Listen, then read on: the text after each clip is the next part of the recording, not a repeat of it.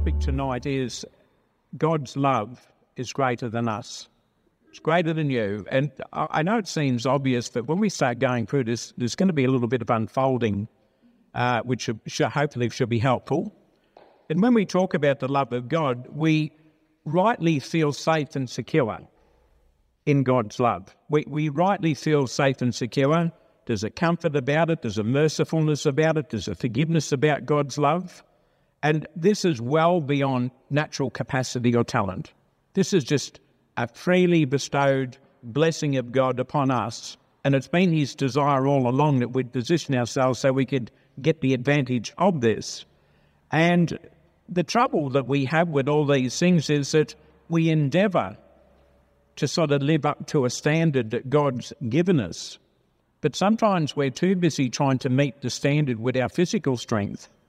And we can't do it because the standard that God has set is relying on the Spirit in us being able to have the freedom to go out and do some of this work rather than us toiling and physically committing ourselves, whether it be verbal or any other type of work or service to the Lord.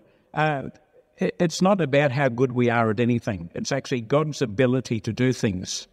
But if we open the door and let him move, then he does things. That's simply how it works. But one of the things that God talks about, and I think it's easy to come to a fellowship meeting and sort of rest in the love of God, God's love is greater than just you being happy. God's given you something. He wants you to go out there and give the opportunity for others who do not stand where you stand, nor have the comfort that you have, nor have the confidence that you have, and he wants that shared around. Now, we use terms like evangelizing, witnessing, sharing our testimony, but it's about taking opportunity to share with others what God's done for you. And because we're all different, every one of us will have an approach. And a simple invitation to someone, a simple statement here or there, and people can respond very quickly. And you are in a prime position to do the Lord's will because he's chosen you to do something. And you have a method about you, you've got a personality, you've got a way of expressing yourself that only certain people can sort of relate to. And God will line you up with the right people. That's how he works. He lines the right people up with the right people and we move forward. And if we miss this second part of God's love, which is actually to be a participant rather than to be a rejoicer of it, but actually be a participant in sharing this love, then we're actually missing the greatest part of our overcoming, the greatest part of the blessings which God offers us. And that would be sad to discover how much of the good things that the Lord's lined up for us, where we do struggle and toil a little bit on this earth, and maybe we're not struggling because we're hungry, and we're not struggling with a lot of things, but we have a lot of issues in front of us, and they take our time. A lot of us here have got family members you care for, and not all of our family members are the cleverest people on the earth. And they say the same about us, by the way. So it's okay. So we're worried about our children. We're worried about our parents. We've got all these things. And the Lord said, well, I can work with all of these, and I can give you a solution. But you've got to be aware that God's love is not just in you for you to be happy and saved and pleased. It's about you being able to transfer the knowledge of that God to the benefit of others and to exercise that in your lifestyle, particularly the things you do. In Galatians 5:16, I'll just read a little verse there. And the point I wanted to make here, that God wants us to use the power he's given us because overcomers need to keep moving forward. You can't overcome by staying where you are. This world is flowing. If you stay where you are, you're already down the river. You're already further back than where you were. And because time is flowing, if we stand still in the strength of the Spirit in the sense that we don't progress, we've actually gone backwards. So if we're going to overcome, we need to move forward. So we're going to be moving forward all the time. But it's not moving forward in the sense of having this Herculean effort, sweating from the brow of toil and being sort of distressed with the load of serving the Lord. It's not like that. But it certainly is about growing in the Spirit, growing in your wisdom, seeking further opportunities. And as you get stronger spiritually, as you become more learned with spiritual matters, it's about being able to translate that and transfer that to other people to their benefit. And that can be people in the church, it can be the unsaved, but even within yourself, to check in your own heart the knowledge you have, to check your wisdom, and then measure yourself to see, am I moving forward? Am I resting on this? And again, it's not about being paranoidly focused on having to toil away to earn your salvation, because you can't earn it. But we've got a duty, which is not about earning salvation. Our duty is to share salvation, to share the message, to share the gospel, to go out. And we, as an act of thankfulness, we put ourselves out there on God's behalf, and we make ourselves available. And with the old statement made by the prophet, young prophet, "Here I am, Lord, use me." And it's the most wonderful statement you can read in the Bible. "Here I am, Lord, use me." And I think it's a wonderful thing to be able to go before the Lord and say, "Lord, I'd like to be used more. I want to be used more. And if there's something I can do, maybe I haven't cottoned on to the fact that I have a few more skills now than I had a year ago, then allow me to use them in a meaningful way to the benefit of what you want done for the fellowship and for this world. And the Lord will use you." Now, in Galatians 5:16, he says, "This I say then," this is an encouragement about walking and developing. "Walk in the Spirit, and you'll not fulfill the lust of the flesh. For the flesh lusts or wars against the Spirit, and the Spirit against the flesh. And these two forces are contrary one to the other, so that you cannot do the things that you would." So if we have too much of our interest in the things of this world, and I'm not talking about sin, I'm talking about worldliness, meaning the matters of this life. If too much of our time is involved in the matters of this life, then it will come and it will work against us. And we'll have this battle between the spiritual obligations and the natural duties. And this is one of the difficulties which is, heaping so much trouble upon the Christians of this world, is that many of them are torn between what this world requires of them and what God requires of them. And it makes it even harder if you don't know what the Spirit of God is and how it can work in you. And so many people today are ignorant of the working of the gifts of the Spirit. So many people today are ignorant of the power to receive the Spirit and speak in tongues for the God-given sign. They're ignorant of the blessing that comes with it. They've got a lot of their sums are misconstrued. So they're busy struggling for one thing or another. And many of these people, ultimately, you'll see they're out there running a soup kitchen trying to feed the street people, which is not a negative thing in its own right. But God didn't give them the Spirit to run a soup kitchen. He gave them the Spirit to bring spiritual food to people, not to bring them soup. Now, if you want to do the soup thing, that's fine. We're not against that. And God's certainly not against the generosity of feeding the hungry or clothing or whatever. But our primary calling is not to bring physical comfort to people.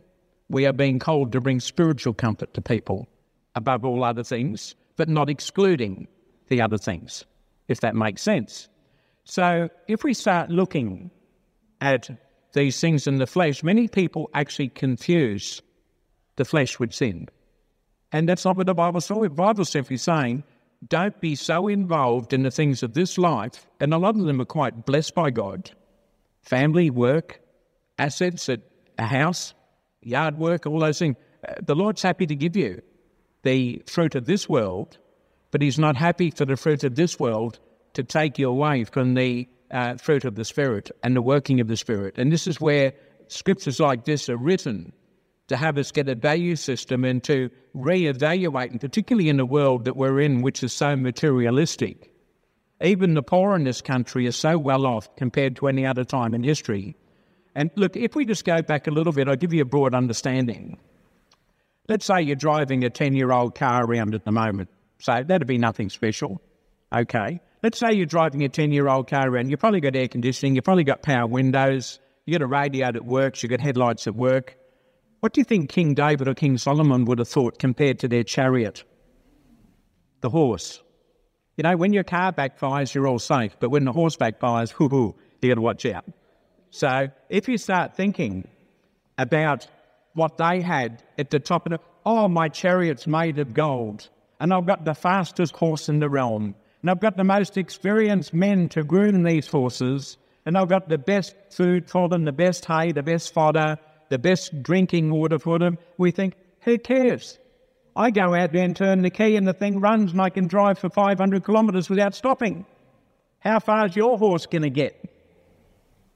The difference in quality of the life we have compared to the wealthiest people in history and the things that they enjoyed, their castles, their palaces, their kingdoms. They didn't have central heating. They didn't have air conditioning. They didn't have wide panel flat screen OLED TVs. Neither does most people here, it would seem. But all that aside, can you see by comparing the poor of today, in a physical sense, are far better off than the wealthy of the past? Maybe not compared to the wealthy of today, but certainly the clothing you've got. Factories churn meters and meters and meters of fabric out, good quality, safe fabric every second. Then it's cut professionally into clothing, good stitching, good buttons, good everything. And it's just everything you can think of, food, clothing. We've got storage by way of refrigeration. We've got storage by the way of heat sealing and also vacuum sealing. We can have any of the food growing anywhere in the world on our table tomorrow.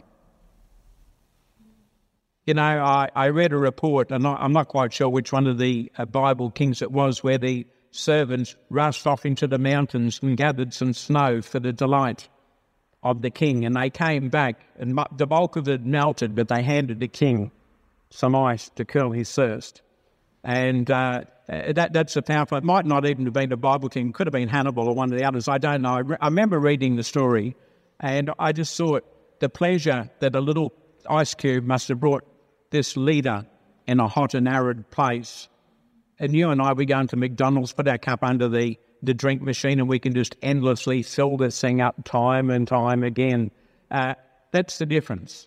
So in our lifestyle today, we are captured by the pleasures and the supply of natural things.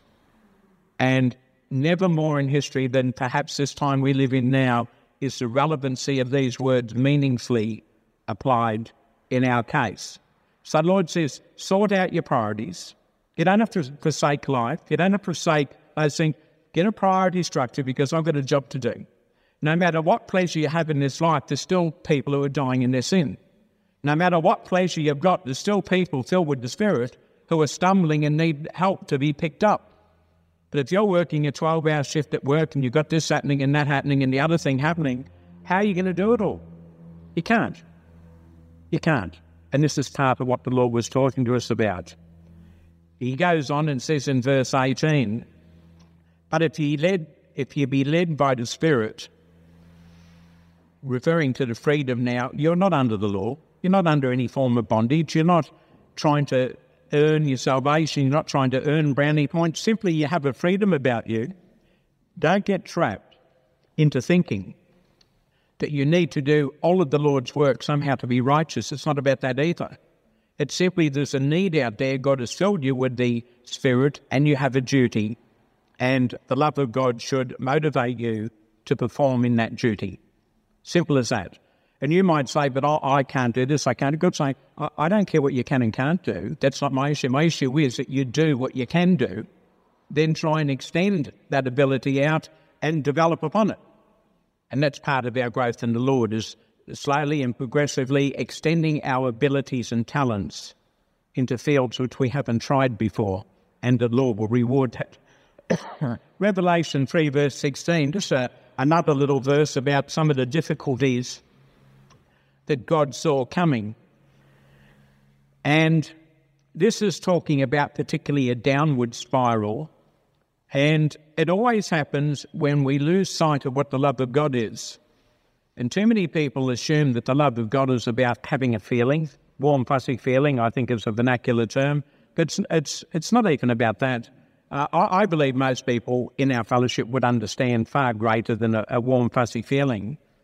But the love of God is simply more than going through motions as well. It's not about turning up on a meeting.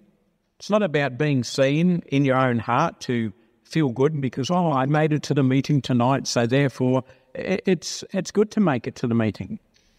But it's not about that either. It's about your input into other people. If you're a paramedic, you don't hear paramedics bragging to each other, I got in the ambulance tonight. They don't brag about getting in the ambulance. They don't brag about driving around the streets with the sirens and lights flashing. Maybe they do, but they shouldn't. Their testimony is who they've saved. Their testimony is how they've recovered people who were dying, people who were perhaps passing from this world into death, and they've been able to retrieve them. Their testimony is some of them they couldn't retrieve, but they made the effort anyway. That's what they talk about. And I believe spiritually we have a similar concept, but there's a trap in this. It says here in Revelation 3:16, so then because thou art lukewarm, and this is a reference, he's speaking about spiritual people who don't really grasp what God's love is. And he talks about the hot and the cold. Then he talks about the ones in the in-between. And I believe with the scriptures, there's a reference in Thessalonians, 2 Thessalonians, about a great falling away, and there's a couple other points there. And look, we're not using this as a leverage of intimidation or threat. The Bible identifies in the age of great outpouring of the Spirit, there's going to be great failure. And you can't fail unless you're part of the Holy Spirit. So obviously he's talking about people. Then this little segment here talks about the lukewarm, the ones in the middle. He said, because you're lukewarm, because you're neither hot nor cold, he said, I'll spew you out of my mouth. That's a very powerful statement, because what he's saying, I guess, to these people is, I have given you all my love. I considered your life worth the death of my son. I considered your life was so important that I allowed my son to die for you, and you have nothing in you to give any respect or return for what I have for you. So you treat me poorly, you treat my creation poorly, you treat my son poorly, you treat my fellowship poorly. And he said, well, I guess it's not good enough for a good reason. And this is sort of this, I know there's so many ways we could express lukewarmness, but in the context of talking about the love of God, very obviously when you're lukewarm, it means God's love is not being reciprocated by you to someone else. Otherwise, you wouldn't be lukewarm, you would be hot. But the people who are cold in the Lord, they know who they are. They make no pretense about getting to meetings. People who are cold, they know they're cold. They don't do fellowship. They don't read their Bible. They don't pray. They don't make it. They know they should. And perhaps in the back of their mind for a lot of these people, one day, when the time is right, I'll make it work for myself. But up until then, I'll just coast along. And others will be thinking, when I see the return of the Lord, I'll jump into it and come back and whatever. Again, the people who are cold, they know they're cold. And the Lord can't do a lot about that. But the ones who think they're lukewarm, the ones who think they're hot, but they're only lukewarm, they're the ones that the Lord wants to read this, because he said this to their benefit. And they happen to be a very large part of the Spirit-filled church. And he said to these people, you need to change. That's why he said, I'd rather have you cold or hot. Don't say lukewarm. You've got to be heating yourself up spiritually.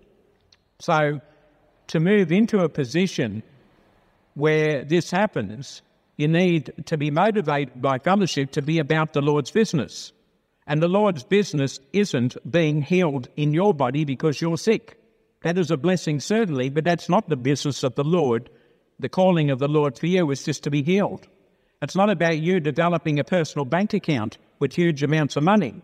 It's not about you developing skills and talents, all these things. It's actually about doing what Jesus did, going in the world and applying the promises and power of the Lord towards those with need. But see, the lukewarm, they don't do the spiritual part of this. Whether it's good works or good flesh or whatever, they're happy, I guess, to virtue signal. So, oh, look at me, I get to the meetings every Sunday and yes, I do this and I do that. And let's go, well, that's great. What have you done for the people? No, it's not about them, it's about me, because this is sort of the world we live in, where it's all about us, because many people can't make the sacrifice. Many people can't move away from them to think about others. But the Lord doesn't want you to be destitute, unless, of course, you are totally incapable of redirecting yourself. Then destitution is the best thing for you, because you can start again and get it right. But outside of that, God's work with you is that if you move into this lukewarmness, it can be undetectable. Because, see, to be lukewarm, you're either coming down off hot or barely moved off cold, but you're not completed either way. You're sort of in this neutral land, no man's land. Lord said, it's not good. It's not good for you. It's not good for my church. It's not good for the calling at hand. So he said, I don't want you there. In fact, I'm so frustrated about people who go through the pretense of being a Christian. I'm just going to spew you out of my mouth. I've had enough. It's just not part of the joy of the Spirit to be in that position.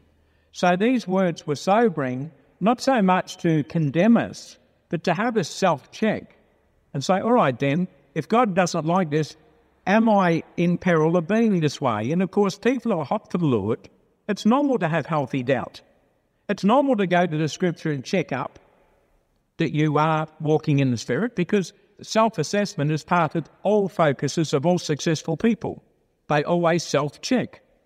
Jesus Christ self-checked. He said, Lord, I would that this cup pass from me. However, self-check, if it be your will, I will do it. Same difference. Self-check. And I could give other examples, but they're only there. That's not our examples. So for someone who's hot in the Lord, they know their weaknesses, they know their failings, but they also know that they can walk in the Lord. They also know they can serve people. They also know that they can share the gospel. They can visit the sick. They can do these things. They can pray for people. And they know they can do all this. And this is where the Lord wants you guys. He wants you to be putting some heat into your walk in the Lord. But he doesn't want fanatics, because fanatics burn out. And fanatics burn everyone else out along the way. And fanatics destroy lives and destroy families and destroy children. God would rather have people who are just spiritually moving along and developing, the same as a child is born, bit by bit, cell by cell. They develop, and eventually after 21 years officially, they become adults. And God wants us, I guess, in a similar way to just develop, and overcome the things there. Why? Because the love that he's put in us is greater than just being aware that he loves us. It's about us being aware that we now go out and share that love. And this is the part where it all falls over, because the lukewarm rarely share the love of God. They absorb it, but they don't share it. And they might talk about it, but they actually don't live it.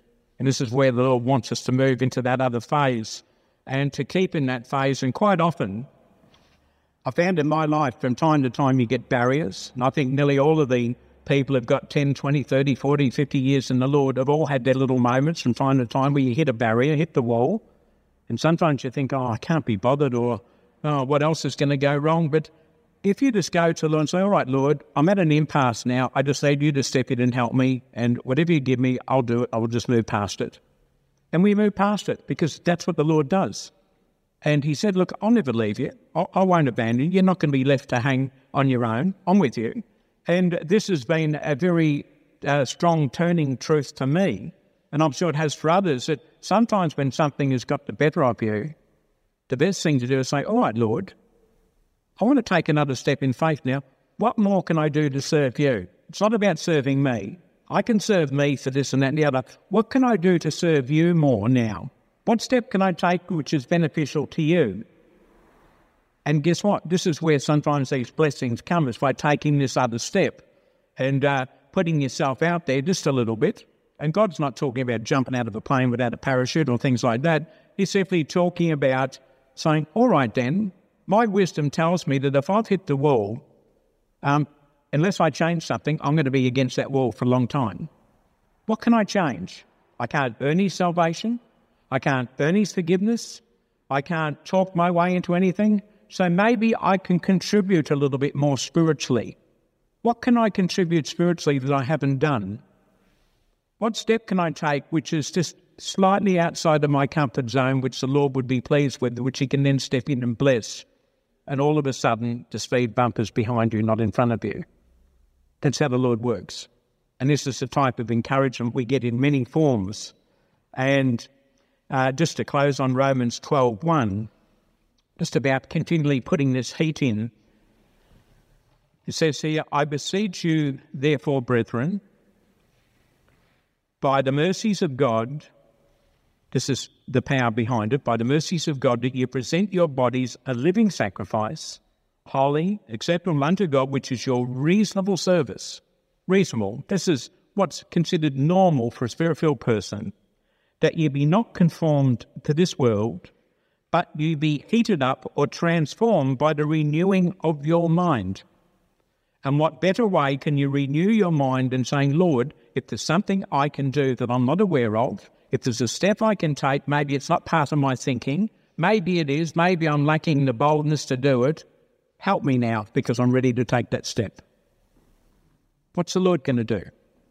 He's going to back you 100% because that's what he does. And we're not talking about ridiculous things. We're just talking about the progression of spiritual power, spiritual development, and removing the limitations of our carnal thinking and natural thoughts without being ridiculous about it. And being in a way which is sustainably, continually able to be lived. It's no good going out there doing something once and never being able to do it again. That's no benefit to anyone. But if we can continually just keep developing, as he said back in Isaiah 28, line upon line, here a little, there a little, here a little, there a little. This is the progression. Now, that progression was either forward to victory or to fall, to be taken in the snare, to be shattered, to be broken. Either way, walking with the Lord or failing in the Spirit, either way, it's line upon line, here a little, there a little. It's just a continuation in one way or another. That's why the Lord said, don't be lukewarm, don't be continually, yes, no, yes, no. He said, don't be like that.